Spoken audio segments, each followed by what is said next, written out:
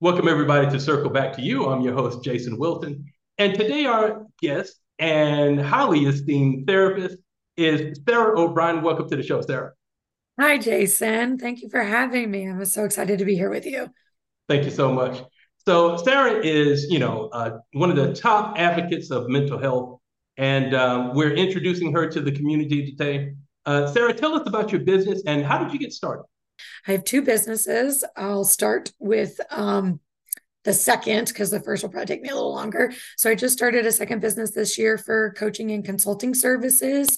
So that's offering trauma informed business consultation, mostly for licensed mental health professionals, either in private practice or wanting to get into private practice or wanting business coaching or consultation around anything that has to do with their mental health role, right? Like whatever their job might be, that could be boundaries, that could be business stuff. And I also will help private practice clinicians get up and running in 3 months.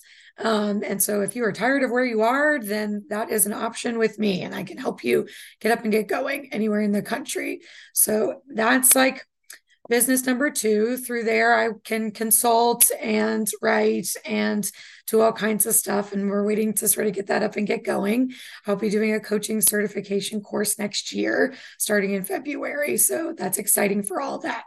But that's all the new stuff. All the stuff I've been doing would be with my first business, which is a private mental health therapy practice. I practice psychotherapy. I've had my business for almost 8 years. I can't believe it. I can't believe the last 4 years have flown by. I spent 4 years in person and then pandemic hit. Now I spent 4 years completely virtually and made that pivot, and it's been really enjoyable. I got started in my private practice after serving 9 years in public mental health, and that really burning out a clinician a little bit. Like that was kind of really demanding work, grueling, kind of intense at times. And I didn't feel well supported there by supervisory staff and others. And I felt like I was the boots on the ground and kind of doing all the grunt work and not being heard very well. And so it just became exhausting after a while. And I almost left the field entirely, but after higher education and getting licensed and already working in the field for 9 years, I was sort of at a crossroads of, well, what will I do if I don't do this? And so that led me into pivoting into starting my own private practice because I really do love the work with clients and just wanted to sort of do it on my own terms. So that's where I've been, and I've really been enjoying that. Have not burned out just yet. Yeah, in private practice. That's great. I think one of the biggest challenges that mental health therapists face on a day-to-day basis is that, they tend to take their work home. Right. And so my question is, how do you personally, Sarah, separate, your coaching practice from your home life? One thing is, I feel like in the social work program I attended, they really drive this home, like learning a lot about boundaries, self care. For those that don't know, the National Association of Social Workers has in their ethical principles for practice and their guidelines for social workers that one of our pillars is self care. And so, as a profession, there is an understanding that if you don't take care of yourself, and you don't set boundaries and you don't separate from things, then you won't make it very long in this field at all. Or you'll be really grouchy and angry, probably, of not taking care of yourself. So after 15 years of direct practice, I feel like I've gotten really good at like compartmentalizing things. And so much so that I really try to contain everything with a client, even like within their session, or in that time right around there, even writing the note and getting it off my plate and moving on to the next person. Everybody's hour is for them. And I sort of separate that out. And then, I have a dedicated workspace. I feel like that helps a lot. I work from home, but I have a dedicated workspace that's like separate from my hangout space in my house or my living space, my go be with my family kind of space. And so having a separate space is a good transition for me at the end of the day to like leave work and pick it up the next day or after the weekend. And that's helpful. Writing myself a list of things I don't want to forget so that at the end of the day, I can leave it and turn that part of my brain off and go turn another part of my brain on and, do my personal stuff or have fun or take off the therapist hat, take off, the business owner hat, take off the coach hat and just be Sarah. Yeah. Those are some of my strategies for myself. Oh, that's great. So do you find, Sarah, that with other therapists and that you're, certifying to go on their own and start their own practices, that, with the system that they're involved in, they're, serving people 30 and 40 hours a week of just sessions themselves. I mean, how do you take care of yourself though, and take care of your client and not burn out? Yeah, well, that's also like a great question. And I specialize in some heavy disorders, not that all mental health isn't sometimes heavy and deep at times, but specializing in all anxiety disorders, trauma, PTSD, relational betrayal trauma responses and disorders, and substance use and addiction. I have found that with my sort of three specialties, they all kind of go hand in hand a little bit with my clinical caseload. And yeah, I mean, there really has to be like an emotional barrier, like an emotional screen. Some of this is maybe with like some self-talk, with a lot of practice, with having other colleagues and other places to like vent or discuss things. But it's really sort of having this barrier of like where the client ends and where I begin. And this is true for all boundaries and like self-care and your relationships with people. And being a psychotherapist is a very relational kind of job, right? Very relational kind of career. The difference between being a psychotherapist and like having a romantic partner or a friend is that it's a one-sided relationship. So I think that psychotherapists that are really clear on this, none of this is about you or your stuff, and you try to keep that out of the room. It's all about the client and showing them unconditional positive regard. Then there's an understanding of like how you show up there. And for me, that helps with that sort of like emotional screen or barrier to not absorb all of their stuff. It is very much a practice and a honed skill to be able to sit with somebody in their pain, in their struggle, in their trauma, symptomatic, maybe reacting even in session, and then to remain calm, to remain at your baseline so that you can be, present in the prefrontal cortex to do the work, right? And to get them sort of back at baseline. So self-care and boundaries are extremely important. You have to know your own stuff, do your own work, heal your own past trauma. Every good therapist has their own therapist or had their own therapist at some point, to work through their own stuff so that it doesn't get in the room, is sort of like what they've said in my training program coming up, right? Like make sure your stuff doesn't enter the room with the client. So doing your own personal work is important. And really, honestly, you have to carve out time for it. You can't just work. And you can't just absorb, and be the vessel and not do anything to refill your bucket and take care of yourself. And so I take a lot of space outside work to do fun things, to do creative things, to spend time with people that I enjoy, that are peaceful and calm for my nervous system, right? Like there's a lot of activation that happens in session when you're a psychotherapist. And so I really like things to be just fun and light and peaceful outside of that, right? And so finding ways that works for me. So, Sarah, I know you've run into a lot of therapists who have been in the same places as you've been in the past, where, they're passionate about what they do, they love it, and they don't want to give it up. So what do you help people to do as far as starting their own practice is concerned? Yeah, thank you for asking that. Great. Yeah, I'd like to go into more detail about this because I am really passionate about this. After spending 9 years in public mental health, so in community services board in and around the Metro Richmond of Virginia area, and that includes a very urban city and out into the kind of rural county. Like I've sort of run the gamut there, and the way that those roles are set up are just there's no other way to say it. They're just really grueling, like meeting demand, client demand, caseload demand, documentation demand, just kind of constant there. And so that is not how I run my private practice. And that's not how I would help somebody else run their private practice. And so I've actually developed 3 tiers of packages that clinicians could engage in. There's a 1 month, a 2 month, and a 3 month.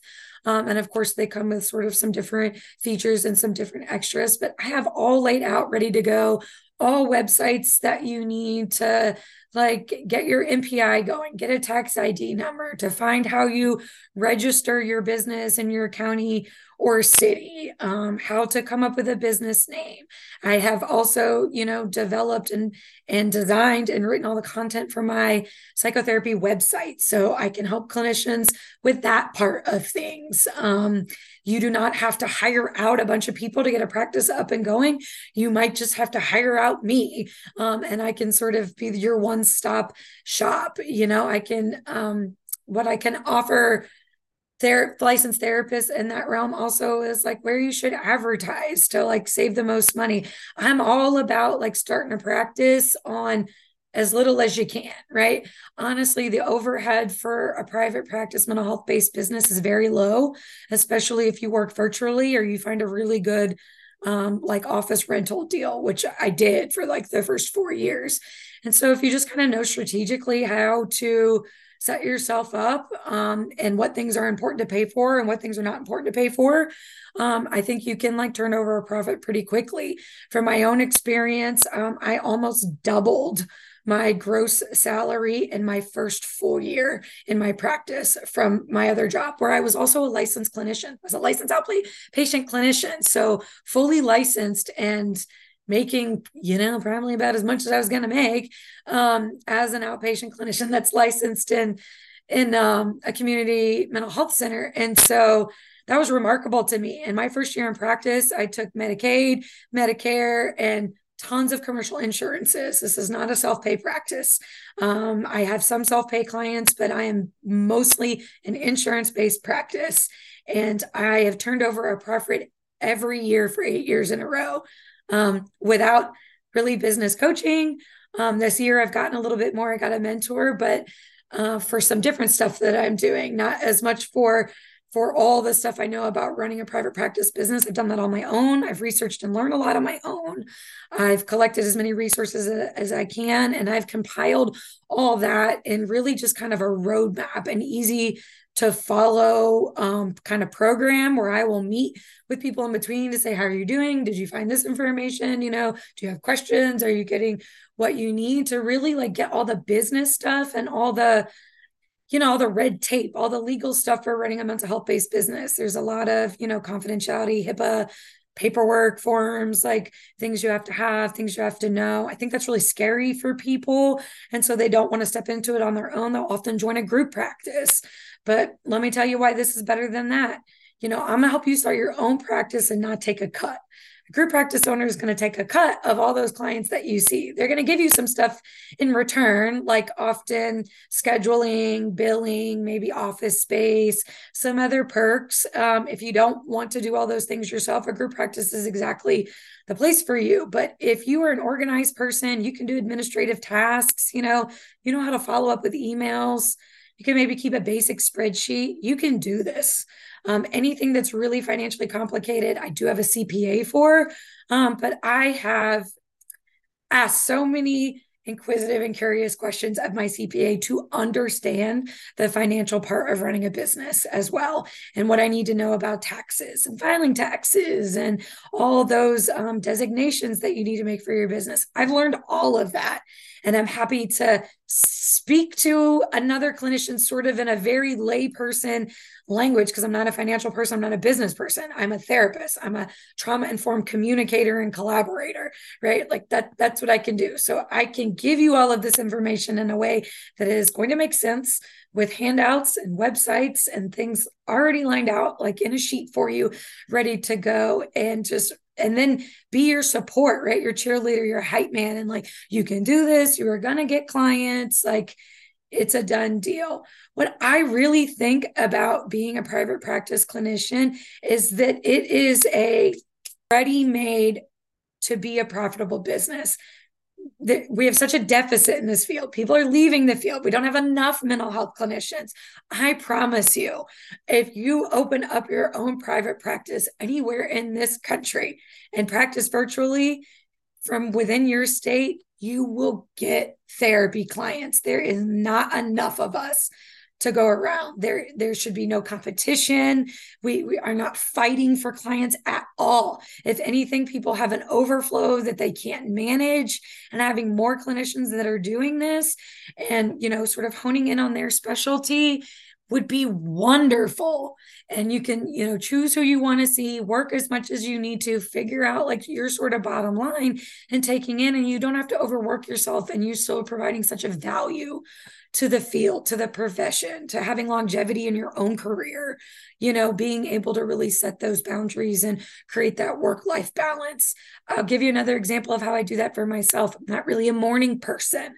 I had to be at my first real social work mental health job. I had to be there at 7 a.m. Right. And then all the other ones, they were like 8 or 8:30. And it's like, I really like to get somewhere to be there, that's getting up really early for me, and I don't function that well. So I get to sort of set my own hours here. I still work, 35 to 40 hours a week, including all the business stuff. I don't see that many clients or anything. But running all the business practice and doing a bunch of those other things. But I don't start my client day till 10:30 or 11, so that I am fully awake and on and ready to go, and I cut off at 5 or 6. I'm not working late. My last job that I left before I started my private practice, I worked a 12-and-a-half-hour day once a week, every week for 3 years, and then got up and got to work by 8:30 the next morning. It's like, that sucked for me. I do not like that, right? And so I'm able to do what I need to do better, show up for my clients better able to maintain that boundary and that screen. Because for me, I need a slow start to my morning. If I have to go and get to work by 8 a.m., I'm frazzled and stressed and a little overwhelmed, and I might be sitting down with my first client at 9 because that's how they scheduled it for me. And there's just no agency to pay attention to your own nervous system, your own capacity, your own emotional bandwidth for that day or that week or that month or whatever, and make adjustments to your schedule and who you see when. I have found that to be a huge benefit to me, not burning out, maintaining self-care and boundaries, and then enjoying my work when I step into client sessions rather than feeling frazzled, stressed, and foggy, for me, not fully awake and foggy in the morning.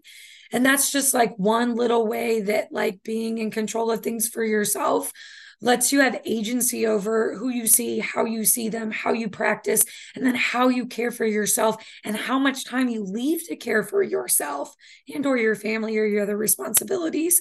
That just creates a much better balance for people. We need mental health care. People are struggling. Trauma is pervasive.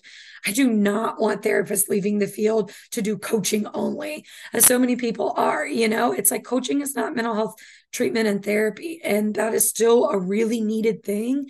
And there's a way that you can do it, and I can be your hype man, and I can help you get there, and I will help answer questions and navigate anything that clinicians need to work through. I am truly passionate about this and want to help. I want to assist them, really. And really the greater good in that is I want to help as many people as I can, and I'm only one person with a clinical focus, right? And so if I can help other clinicians do the same thing, but not work for me, but really just collect all of their profit for themselves and determine what services they do need to pay for, right? Make that as cheap as possible for them so they can capitalize on their profit margin so that they don't have to see 40 clients in a week. I only see 18 to 22. And I'd like to get less than that. And I'm working on it. Right. And so it's very realistic. I feel very confident to help people and clinicians get to this space. Right. So if you feel overworked, if you're tired of a caseload of 60, yeah, you can do this and still help people and probably be more effective. Yeah. Sarah, what you're doing is such a blessing to people, not just the clients, but also the therapists. Ladies and gentlemen, if you are a licensed therapist and you need any kind of, guidance, support, whatever it is that you need to get your business started on your own, Sarah is the go-to person. Sarah, what is your website? My website now, because my coaching and consulting website is still under construction. You know how that goes, Jason. It takes a Yep. while to build a website and get all the kinks worked out. So I'm going to have to be directing everybody to my psychotherapy website, which is just www.sarahobrienlcsw.com. If you do /consulting, you'll get directly to the coaching consulting stuff. And I've created a few microsites with some more information, and those links are directly on my psychotherapy website on that consulting page. And so, yeah, so I have like separate email for all of that, but that's all listed right there on my psychotherapy page if you want to reach out for that. And those microsite links have all the package information for people. Wonderful. So, ladies and gentlemen, Sara O'Brien from Thrive and Shine Coaching and Consulting. We will be back next week with a little bit more from Sara. We're going to be focusing on a different area of mental health every week. So glad to have you, Sara. Thank you so much. Thank you, Jason. It's great to be here. Awesome. Take care.